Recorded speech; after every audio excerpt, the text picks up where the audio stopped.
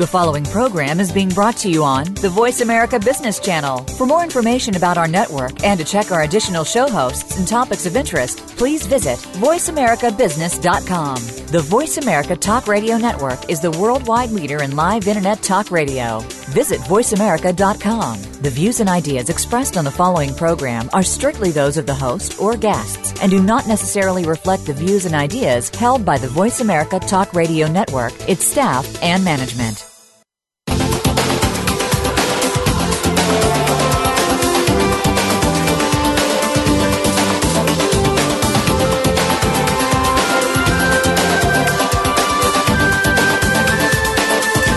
In order to thrive in today's competitive business market, you need to constantly adapt to change. In other words, reinvent yourself and your company. Welcome to Business Reinvention with host Nancy Lynn. This hour will have you listening to and thinking like the successful business leaders of today. Now, here is your host, Nancy Lynn. Hi, I'm Nancy Lynn. Welcome to Business Reinvention Show, where we bring you thought-provoking ideas from different industries so that you can connect the dots and stay innovative and competitive. Today, we're going to take a look at brain science and its impact on future marketing decisions. If you think you are a rational shopper and decision maker, today's show will probably change the way you look at yourself and, most importantly, your marketing strategy for your business. Neuromarketing is helping us to understand how our conscious and non-conscious minds work together and separately to achieve buying decisions. And many of the findings are counterintuitive. And that's what makes it so interesting and great learning. So prepare yourself for new insights and surprises. Joining me today to discuss neuromarketing are Genco and Andrew Pohlmann, the authors of the new book, Neuromarketing for Dummies. Steve and Andrew, welcome to the show. Thank you, Nancy. Wonderful. Well, first of all, I wanted to say that it was just fascinating to read your book. There are a lot of scientific findings, and they really challenge the assumptions we have about how the brain works. For example, brains are lazy and like things that are easy to process and look familiar for us. And that may be surprising to my audience, who has been following new innovation on the show every week. And you would think that humans are active thinkers. But the findings sounds very much like the opposite. Are you saying that we make decisions without thinking about them? Steve, do you want to take this one? Yes, Nancy, that's one of the basic themes that we discovered in the science as we were writing our book. Of course, we are consciously aware of the world around us all the time, but what's interesting is that at the same time there's all these non-conscious processes going on that actually play a very big role in how we make decisions and how we behave and how we make judgments about the world around us. And so there's a number of shortcuts that are commonly used by our human brains in consumer situations and other kinds of situations. And it's understanding these and measuring them that's really the heart of what the neuromarketing is all about. Okay, tell us about some of the shortcuts. I guess familiarity is one of them. What else? Well, it starts from this idea that we have these conscious processes that we're aware of, and then these underlying non-conscious processes. And it's called a dual process model of the mind. And one of the scholars who has most popularized this is Daniel Kahneman, who won a Nobel Economics Prize for his work. And Kahneman just called them System 1 and System 2. Always reminded me of Thing 1 and Thing 2 in the Cat in the Hat. But he took the simplest titles that he could think of. System 1 is the intuitive, non-conscious system, and System 2 is the conscious, deliberative system. That's the system we are aware of when we're thinking. And what the science basically shows is that System 1 kind of gets there first. And if it's able to figure out a situation and decide on an appropriate kind of behavior action to take, it will kind of jump in and take over the thinking. And System 2 only kind of interrupts System 1. So the idea of the lazy controller is that System 2 is a little lazy about interrupting System 1. It doesn't do it that often, and one of the really interesting questions is when does it, under what circumstances does it?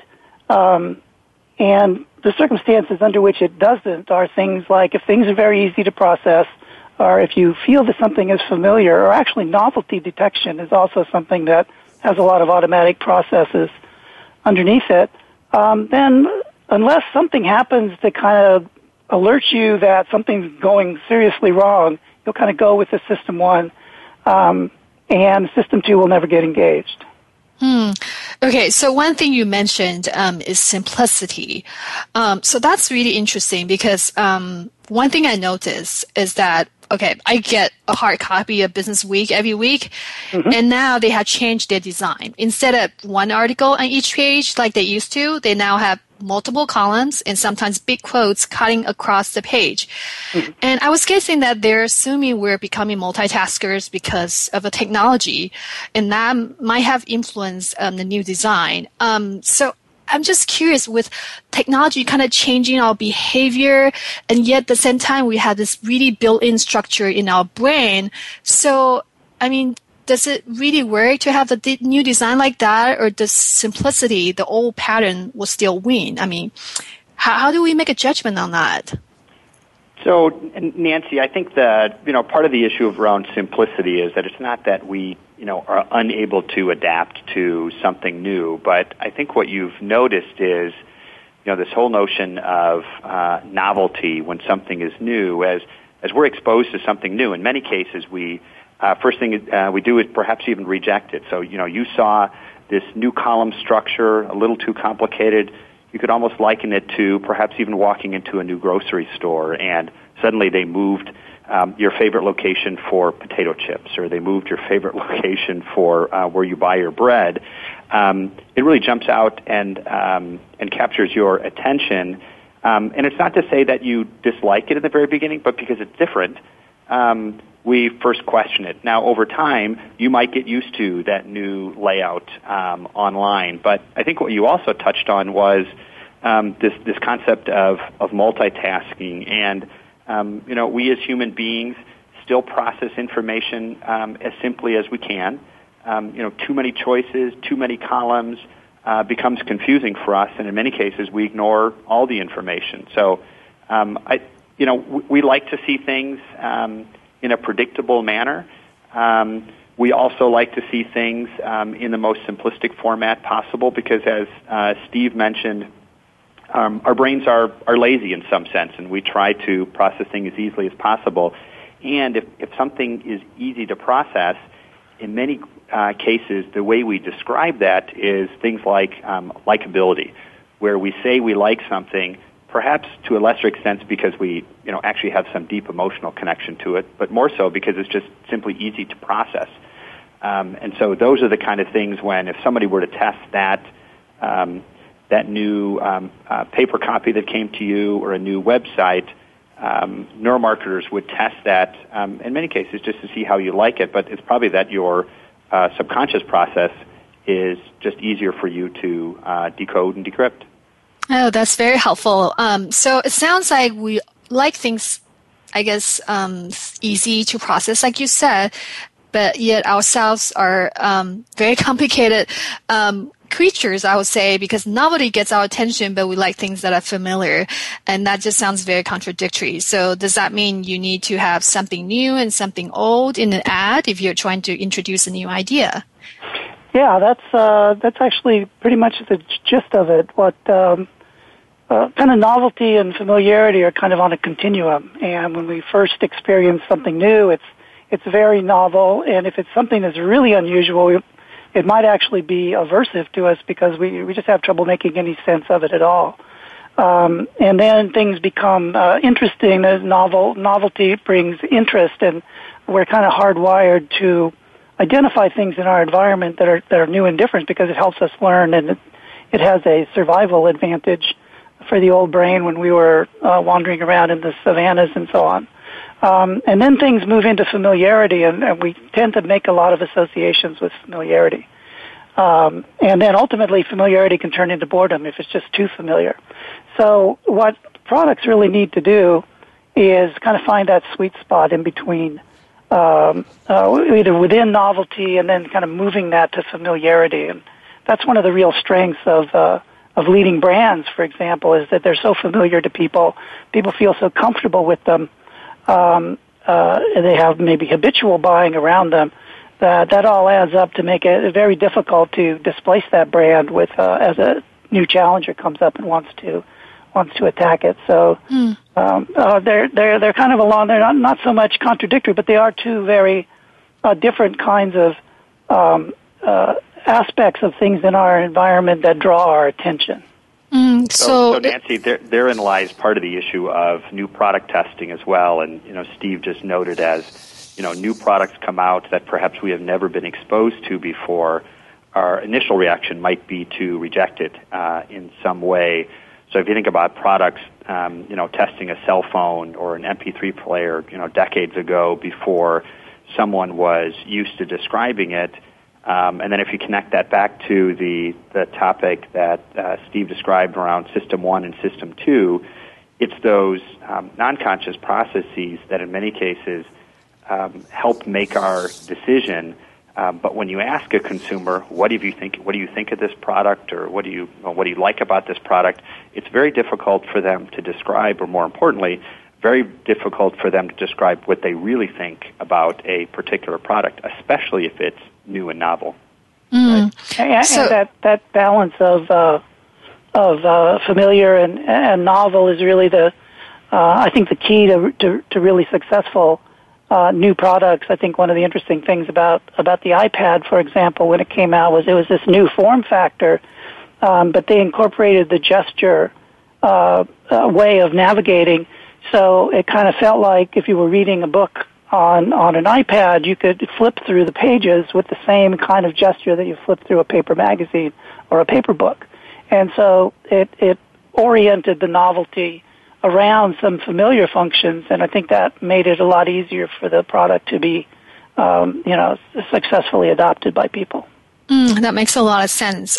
So that's kind of alluding to the fact that something you said in the book too, that so the conscious mind is not optimized for decision making, which really sounds a little bit shocking. But now you're explaining it. It sounds like the unconscious mind is making more of the decision. And so how does it do that? Well, a lot of the decisions that we make, we don't even we don't experience them as decisions. They just seem to be kind of like natural one thing after another. One of the big findings in social psychology over the last 20, 25 years or so is the idea that a lot of our moment-to-moment behaviors are kind of being monitored by our System 1, by our non-conscious processes, and they kind of keep us on track for getting through whatever the thing that we're doing at the moment is. And we really use our conscious minds for two very different things.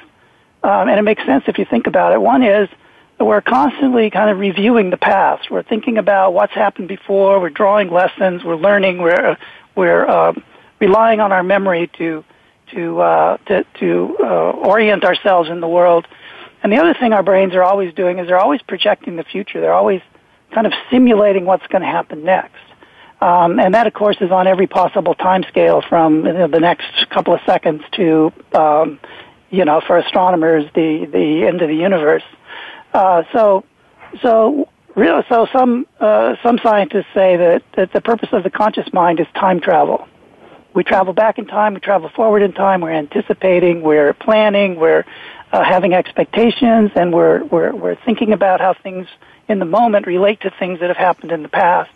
That leaves the kind of moment-to-moment kind of behavioral guidance largely under the influence of the non-conscious, and that seems to be how it works.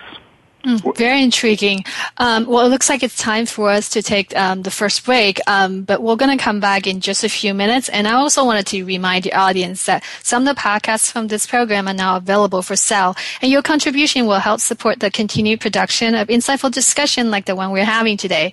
So please go to bizreinvention.com to make a contribution and find out more information about the show. We'll continue with the conversation after these messages.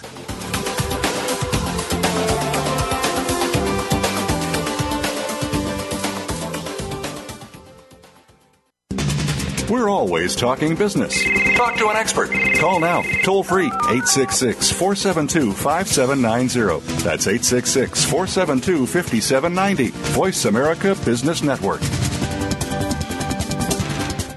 In today's marketplace, your ability to open up the way you think and adapt to change allows your business to stay ahead of curve and perform at a higher level. At Change Agent SF, we can provide you with the tools and coaching to become an effective leader to grow your business. Contact us today at 415-322-9073 or email Nancy Lind at info@changeagentsf.com for more information. Transform your leadership and business with Change Agent SF. Social media is growing at an astounding rate. In just virtually 5 short years, we have seen YouTube, Facebook, LinkedIn, and Twitter take the world by storm. How do you effectively make social media work for you? Tune in to The Social Universe with host Kurt Wilhelm. We'll show you how to market your business or yourself to get ahead, especially in unstable economic times. We'll also discuss practices that you can apply to increase visibility and revenue as you unlock the mysteries of the social universe. The Social Universe is broadcast live every Tuesday at 2 p.m. Pacific Time, 5 p.m. Eastern Time on the Voice America Business Channel. The business community's first choice in Internet Talk Radio. Voice America Business Network.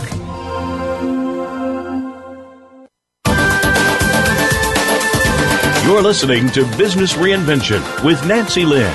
To join in on this week's discussion, please call 1-866-472-5790. That's 1-866-472-5790. Now, back to Business Reinvention. So, Steve, before the break, you were explaining to us that the conscious mind focuses on the past and future, while the unconscious focuses on the present. So, if you are a marketer, or you're a marketer and developing point-of-sale tactics, I would guess that you very much wanted to focus on non-conscious mind. How do you do that? Right. Well, it's very interesting. I think that I think one way in which neuromarketers could be a little more effective in talking to marketers who are used to operating in the more traditional methodologies. It is true that you need to understand the non-conscious, but often the first question for the marketer is, do I prefer my consumer to be processing this particular my advertising, my marketing, or my product at a conscious or at a non-conscious level? So sometimes you want your consumer to be processing your offer, say, in a more conscious, deliberate way, and sometimes you want them to go with the flow. And that's a very important initial question. It's not all non-conscious. It's really the non-conscious and the conscious and how they work together. If you do want to keep a buying situation as natural and non-deliberative as possible, then you want to present your product with some strong emotional associations. You want to have a sense in which it is very easy to process, and you want your advertising to have kind of built a natural, strong emotional connection to the brand or the product that will kind of get non-consciously activated when the person is making a decision. So those are some of the key ways that you facilitate a sort of what's called an implicit decision, or a decision that's largely driven by non-conscious processes. On the other hand, if you want your customer to really think about what you're selling them, and that's often the case with new products, for example. You need to kind of get their attention and explain to them what this product does and why it's better and why they should consider it, why they should change their behavior and try out the new product. And for that, you may want to use some techniques of novelty and making it stand out that might at first make people a little resistant, but it gets them to notice it, and then you try to carry them through with your messaging. So if you have an existing product, are there other variables that will change how you determine the emphasis should be, the conscious or non-conscious? Well, it kind of depends on the relationship that the consumer has, and here it kind of gets into what are the characteristics of your target audience. Who are you selling to? Who are you trying to attract?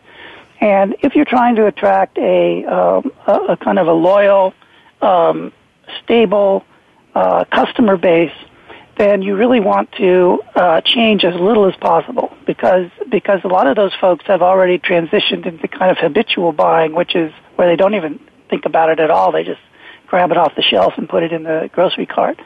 And as your example with your magazine, if you change anything about your brand or your product or your package, that opens up the possibility for people to start thinking about, why am I buying this thing? And then that opens up the possibility for variety seeking, and they may start looking at other things. And that's the last thing you want to do. But if you're a new product, you want to do just the opposite. You want to cause that variety seeking. You want to give people a reason to kind of come out of the fog and start considering consciously these things as alternatives. Very interesting. So now that we know that the unconscious mind is responsible for a big chunk of decisions we make, then I would think that means that, we need to measure our, advertising or marketing effectiveness differently. But how do you do that if it's unconscious and we don't know what's going on there? Andrew, how do you go about doing that? So, you're absolutely right that, the domain of traditional market research, and what I mean by that is, primarily things like surveys and focus groups, has primarily relied on the conscious responses to why someone, as you mentioned, likes a particular ad, likes a particular product, and some messaging. And what we find is that the way someone responds to a survey or focus group is primarily using that system 2 that Steve talked about in terms of how I process something, and system 2 being much more deliberate, much more effortful, versus system 2, and especially on this habitual buying, where someone is acting spontaneously or effortlessly. So, it's worth noting that, the way we look at this is not really an either-or, that someone only uses neuromarketing techniques or only uses traditional techniques. We like really combining the two, and in many cases seeing how they compare against each other, how someone's non-conscious responses compare to their conscious responses. And on the non-conscious side, there are a variety of techniques that range from, actually measuring brain waves using such techniques as EEG or fMRI, but you could even employ things like behavioral experiments, which really measure how someone makes a choice, or even response time techniques, where the faster you implore someone to make a decision, the more likely you are to understand what their real choice is, versus asking them to stop, consider, and deliberate, or really rationalize a purchase, versus simply saying, make a choice. And I think we get a lot closer to the truth in those types of experiments than we do by asking someone, what will you buy, and tell me why you're buying it, because it's often very difficult for people to describe their rationale in such a decision. Definitely.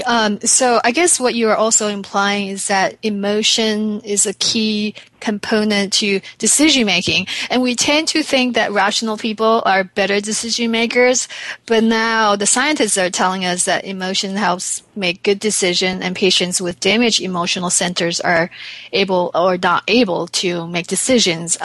So can you give us some example of how that works? Yeah, so I think the word "better" is always an interesting word in terms of what's a better decision, an emotional decision or a logical decision. I grew up in a German household, and of course, logic rules everything. But I think, as you noted, what we've come to learn is that developing an emotional connection with a product helps create loyalty. And the moment I begin to enter a considered purchase, I start to engage a totally different part of the brain. But, especially some of these habitual purchases that we make, long-term branding, all need to be build an emotional connection with the consumer to really make selling much more effective. It's not to say that the conscious mind does not make the decision, right? We have the ability to override that non-conscious, and when it's a large purchase where we do need to compare and contrast different options, we engage our conscious mind very, very well. But the caution is out there, though, that we will, in some cases, rationalize our way into a purchase if we're given too many options and need to make a choice. So let's talk about brand building for a little while, because I think that's where it has to do with a lot of intangibles and emotional connection, and where I think neuromarketing can be very, very helpful. From your experience, how is neuromarketing changing the way branding campaigns are being developed? Can you give an example, maybe one or two of your clients actually changing their brand campaigns because of new marketing research technology available? Well, it's interesting that traditional research, survey research, where you ask people questions about the brand and they kind of give you their opinions, often will result in, say, a creative agency that wants to do something really creative with the brand. That kind of research will identify resistance with that idea, and so as a result, creative agencies often kind of see research as their enemy, the adversary that they have to fight across the table. But interestingly, the kind of neuro-based testing, which tries to get in there sort of before that rational deliberation begins, tends to actually be more supportive of creative ideas. So, because you don't get all the filters and all of the kind of the biases that come with deliberation. So, we have seen that brands have been willing to try some new kinds of branding that are less offer and kind of selling argument oriented. Traditional methods say, the way you sell is you establish a universal selling proposition that goes with your product, and people understand that proposition factually, and they're persuaded by it, and then they remember it, and they go out and buy stuff. What this new science tells us is that the relationship that people have with brands actually, more often than not, bypasses all that, and is more of a natural kind of a emotional connection that people have trouble articulating even if they tried. So often doing things that appear to be almost nonsensical in many ways can create significant effect. So one example is, which is not one of ours, but one of our colleagues at another firm, helped a cell phone company in England radically change their advertising, and they started showing flash mobs. Are you familiar with the idea of a flash mob? Is where people are like milling around in a in a big public space, like a train station or something, and all of a sudden, like 100 people break out into a spontaneous, synchronized, choreographed dance. Right. And then it's over, and then they just all walk off like nothing had happened.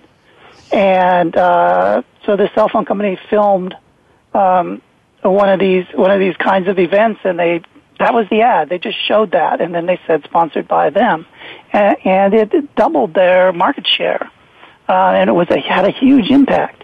And so it was just pure like association of that brand. Well, cell phones have nothing to do with dancing; they have nothing to do with kind of that general feeling of kind of spontaneous joy. But they made that connection, even though there's no logic to it. It had a radically positive effect on the brand. So you're seeing more willingness to try interesting and kind of innovative and even off the wall associations. And this kind of research can kind of give brands permission to do that because it sort of explains why it works.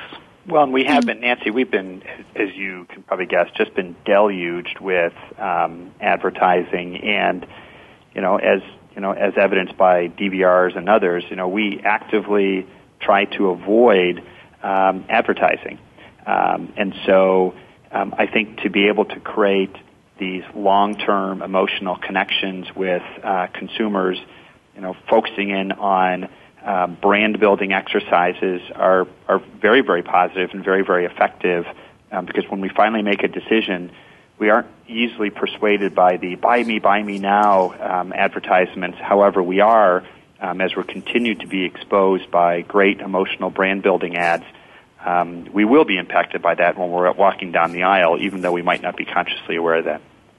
Very interesting. Well, you're listening to Business Reinvention with Nancy Lin. For more information about the show, follow me on Twitter at BizReinvention or go to bizreinvention.com. We'll be back in 2 minutes.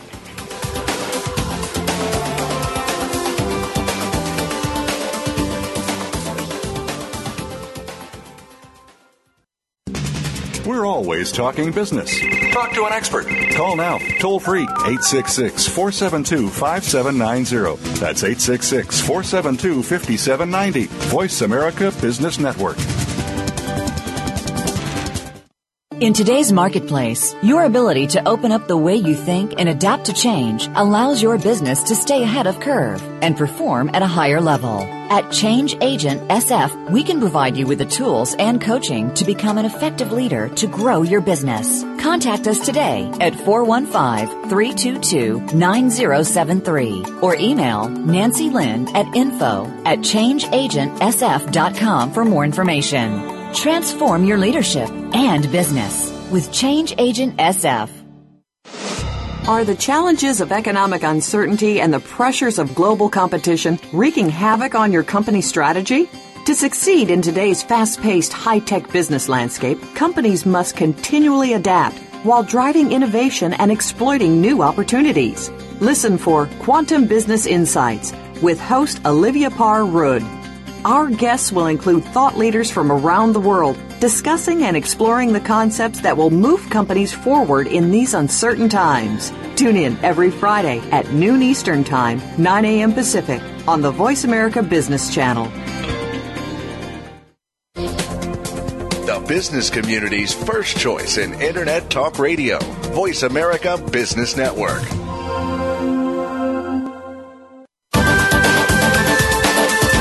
You're listening to Business Reinvention with Nancy Lin. To join in on this week's discussion, please call 1-866-472-5790. That's 1-866-472-5790. Now, back to Business Reinvention. Okay, I want to continue with the topic of testing for just a few more minutes. So I guess one of the advantages of neuromarketing is that it measures the emotional level so much better, but there are also things like attention and memory that you want to measure as well. So if a consumer noticed your ad, liked it, but then forget about it afterwards, how should you tweak your strategy to address that? Sure. Well, the kind of one-sentence version of neuromarketing metrics is that they're really focused on measuring signals signals that are produced by the body and by the brain, rather than listening to what people have to say about what's going on. And both our bodies and our brains are very attuned to everything that's happening around us. We respond physically to emotional situations, whether they're positive or negative, or whether they're highly arousing or stimulating, or very calming. All of that gets registered in various kinds of signals that the body produces. Your breathing, the amount of perspiration that you get on your fingers, what your eyes are doing, where you're looking, how fast your gaze is moving around. All of these provide clues as to how you're responding to the situation that you're in or the stimulus that you're looking at. And those are largely emotional responses, and so that's how you pick up on the emotion.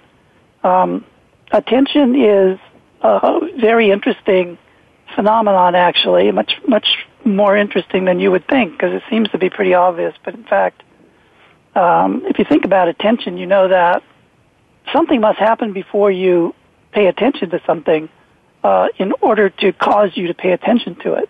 And all of that, of course, is non-conscious. And in some cases, you want people to pay attention, and in other cases, you really don't want a lot of attention. So one of the interesting counterintuitive aspects of advertising, especially advertising in a kind of passive medium like TV, is that it's often better that people don't pay attention to your ads, that they kind of just let it kind of pour in, not really paying a lot of attention to it, and that actually helps build the kinds of associations that you're interested in more effectively than if people spend a lot of time really thinking about your ad. Is that because then you actively resisting the ad or the messages of the ad, or Yes, if you think consciously about an ad, I mean, most ads are pretty silly if you think about it, and so therefore you don't really want people to think about it. So you go, well, that soft drink looks like it would really be tasty and refreshing, and those beautiful models playing beach volleyball in their bikinis are just having the best possible time. And if you think about that, you go, well, am I really going to buy a soft drink because models are playing volleyball on the beach? And, probably not. So you don't want to break the mood by having people think too much about it. Now, in other contexts, this is one of the interesting ways that online is different from more passive media like watching movies and TV. When you're online, you're usually engaged in some kind of activity, and it's much more active. It's much more active experience. And so there, often you want your advertising to attract attention and to be aligned with everything else that's going on the web page. And under those circumstances, advertising is much more effective online. So online and kind of TV are in some ways very different kinds of media, and so you want your advertising to do different things, and so you measure different things and you try to optimize for different things. Okay, so online you want to be more attention-driven. But what if you have a TV commercial? It's subtle and clear, but not memorable. What can you do, to tweak that, or is that something you could actually pinpoint the problem for the marketers? Well, I think this notion of not memorable, I think in almost everything that you're exposed to, and take a commercial that even as Steve mentioned that you might not necessarily be paying attention to, you are still adding that to your memory and adding it to your base of experiences. So where things become perhaps not memorable is where it's very predictable. The way the storyline that Steve just rolled out is pretty predictable ad, but to be able to add so much more emotional connections ends up then, whether or not you're conscious of that, becoming much more memorable. You see some of these great brand building ads or ads that flow naturally from the program into the break. you've probably noticed yourself watching a program, and next thing you know, hey, I didn't even realize I was in this commercial break, versus those where you see the commercial break, it jumps out at you, you realize that you're being sold to, and suddenly you flip the channel or you go do something else. So I think the more natural the transition is from the program into the ad, certainly the more emotional connection. There's been a number of ads. If you think about the last Super Bowls, those ads that did it very well were those that created a great emotional connection rather than those that were overtly selling. Got it. Thanks for that explanation. It's so counterintuitive. Like, it took me a little while to understand what Steve was trying to say, and so I get it now. So the other thing Steve mentioned was the online marketing strategy, and so now let's talk about the other side of that, which is the retail industry, which is being hit really hard, or it's been challenged by e-commerce. So how else can they leverage their stores to better take advantage of the physical stores? If unconscious mind is so important in terms of making buying decisions. Right. In shopping, there are a number of things that can be done to make the shopping experience more positive and improve sales. This is an area where another aspect of brain science, behavioral economics, becomes very important, because behavioral economics is about the kinds of biases and shortcuts that we use when we're making decisions. And it's been found that by presenting a product, by what the product is surrounded by, can often have a huge effect on how many people buy that product. So that's a big part of kind of understanding shopping, is the way in which the product is presented. What are the alternatives? How close are they to your product? How does the look of your product differ from or be similar to the look of products around it on the shelf? So that's a huge area. There's a lot of research going on there, a lot of commercial companies working with retailers in that area. A couple of other points with shopping. One is that you want to make sure that you don't overwhelm your shoppers with too much choice. Classic experiment was done where they set up a little display table, and for one group of shoppers, they had like 24 different kinds of jams, and you could taste all the jams and buy jam. On another table, for another set of shoppers, they had 6 jams, and what they found was that more people stopped when there were more jams, but they actually bought much, much less because it was kind of overwhelming to choose out of 24 as opposed to out of 6. So not overwhelming the shopper with choice is very important. Another big thing is make it easy to pay. So we literally create pain in our brains. The same centers that light up when we have physical pain light up when we have to pay money for something. So that's an example of our brain sort of adapting mechanisms from the past to deal with things in the present.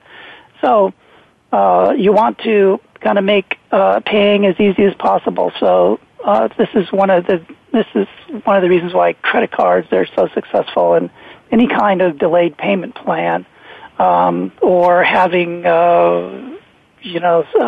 coupons or special kinds of frequent buyer cards and those sorts of things. Those really help with pain of paying. And finally, shopping is really a multisensory experience, and you really want to have all of the sights, the sounds, the smells, the tastes, the textures, everything all aligned in your retail environment. And that creates a much more reinforcing environment. And you're seeing this when you think of some of the really top retailers. You can see how they utilize many of these techniques to both make shopping a more pleasant experience, keep shoppers in the store longer, and they end up buying more stuff. So the line busting techniques, Nancy, that I'm sure you've experienced from time to time at retailers, where you now have handheld point of sale devices. That one cuts down dramatically on the amount of frustration that someone has in line.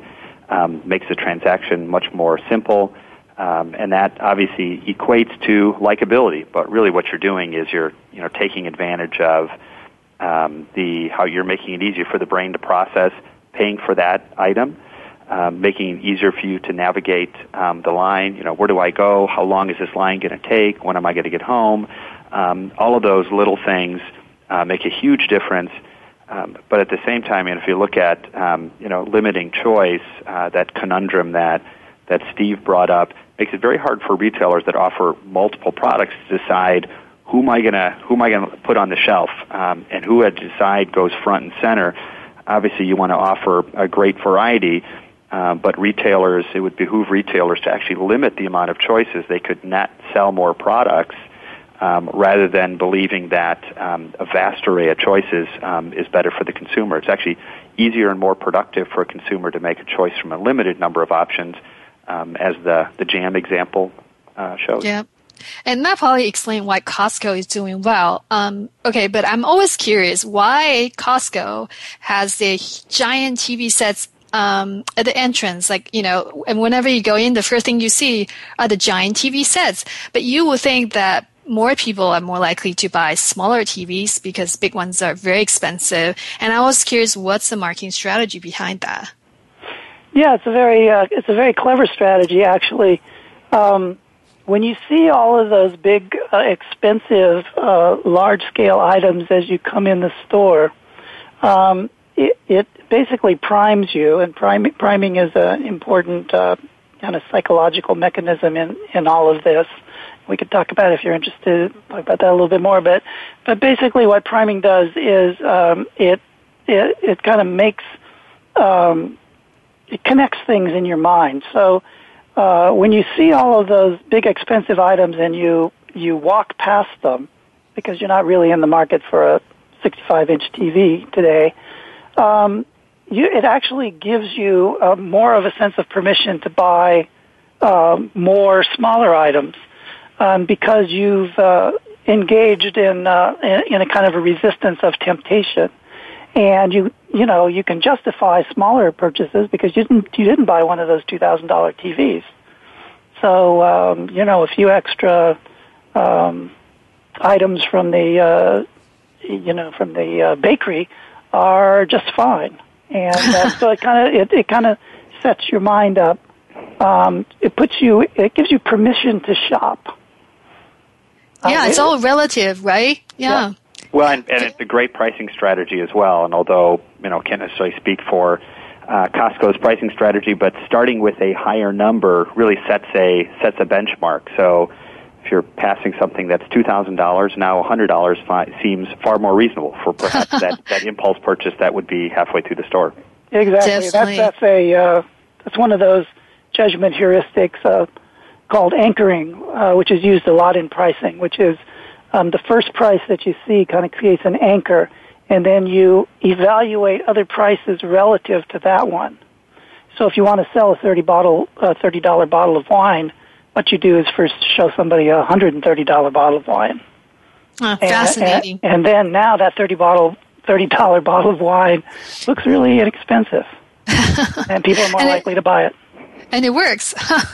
It does. Very interesting. It works all the time. Yeah.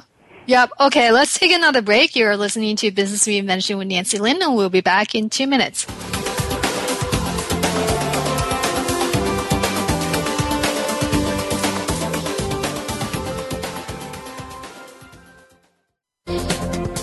The business community's first choice in Internet Talk Radio. Voice America Business Network. In today's marketplace, your ability to open up the way you think and adapt to change allows your business to stay ahead of curve and perform at a higher level. At Change Agent SF, we can provide you with the tools and coaching to become an effective leader to grow your business. Contact us today at 415-322-9073 or email Nancy Lin at info@changeagentsf.com for more information. Transform your leadership and business with Change Agent SF. The way we do banking today continues to evolve. No longer is it just brick and mortar locations or traditional banker's hours. Today, banking is 24/7. It's in the home. It's on the go. It's digital. Tune in to Breaking Banks with Brett King for a look at how traditional banking as we know it has changed due to a loss of trust, changing economic conditions and consumer behavior, government involvement, and of course, technology. What does it all mean? Listen every Thursday at 3 p.m. Eastern Time, noon Pacific on the Voice America Business Channel. Does your business, like many, face obstacles to becoming successful? Would you love to have an open forum of entrepreneurial ideas and best practices brought to you each week? Tune in for The Second Stage with hosts Brendan Anderson and Jeffrey Cadlick. We'll spotlight entrepreneurs and growing companies that are creating a vibrant economic base, as well as addressing some of the obstacles that could be standing in the way of your success. Listen Mondays at 5 p.m. Eastern Time, 2 p.m. Pacific on the Voice America Business Channel. From the boardroom to you, Voice America Business Network. You're listening to Business Reinvention with Nancy Lynn. To join in on this week's discussion, please call 1-866-472-5790. That's 1-866-472-5790. Now, back to Business Reinvention. I'm speaking with Steve Genco and Andrew Pohlmann, the authors of the new book, Neuromarketing for Dummies, which is now available on Amazon and also bookstores near you. Definitely check it out. It's got lots of information about new findings on how brain works. Steve, I have a couple more questions for you. And one thing I'm really curious about is that how is brand loyalty different from just, habit? Like, it's just an active habit, or is there more to it when we talked about brand loyalty? Yeah, I think brand loyalty is very different than habit, although the result may seem to be the same, that people buy the same thing on a regular basis. But brand loyalty really is based on an emotional connection with the brand, often because that brand is somehow displaying certain aspects of yourself that you want to project in the world. So also brand loyalty tends to be associated much more with advocacy, with going on in social media and engaging with brands. So it's very much a relationship. Habitual buying is more literally, it's like kind of classic stimulus response. It's you go to the, I don't know, if you're a habitual toothpaste buyer, a particular brand, you go to the toothpaste shelf, I need some toothpaste, you reach up, you grab it, it's in your shopping cart, you haven't thought anything about it, but you don't necessarily have a kind of a loyal relationship with that brand, and so they differ quite remarkably, actually, in terms of how people behave and how they feel.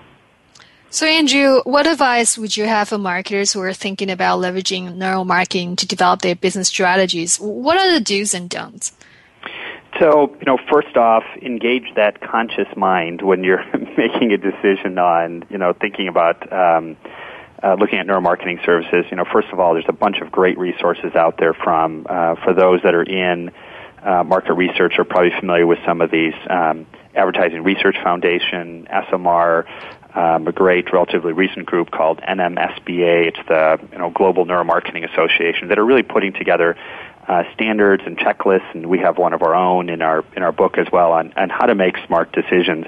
And the important thing to remember is one size does not fit all. There are a number of techniques.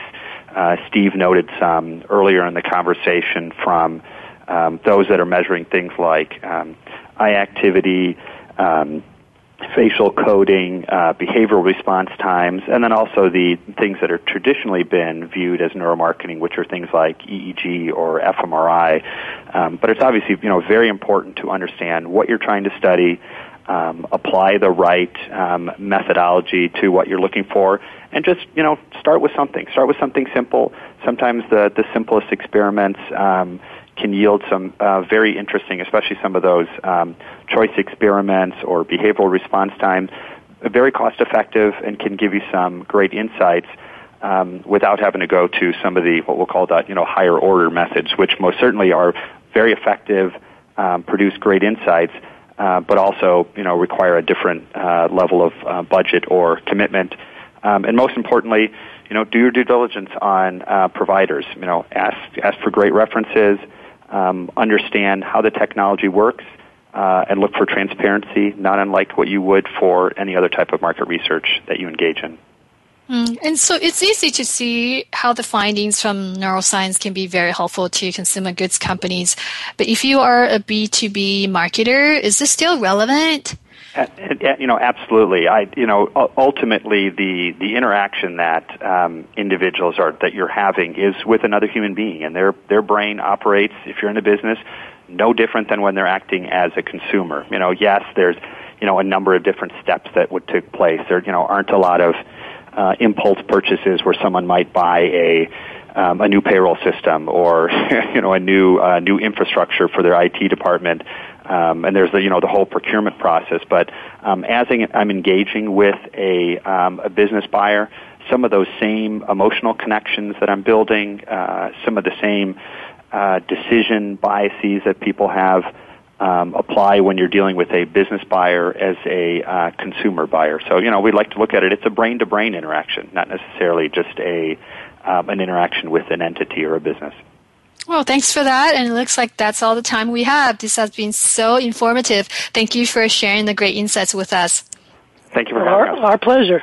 Thank you for having us. And good luck with your book. And again, the name of the book is Neuromarketing for Dummies, available on Amazon and your local bookstores. I also want to thank the audience for tuning in today. You can find more information about today's show and other innovations on bizreinvention.com, or just follow me on Twitter for more news. Thanks again, and enjoy the rest of your week.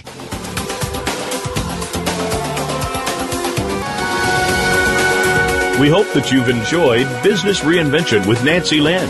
Please join us for another edition of our groundbreaking program next Monday at 7 p.m. Eastern Time, 4 p.m. Pacific Time on the Voice America Business Channel.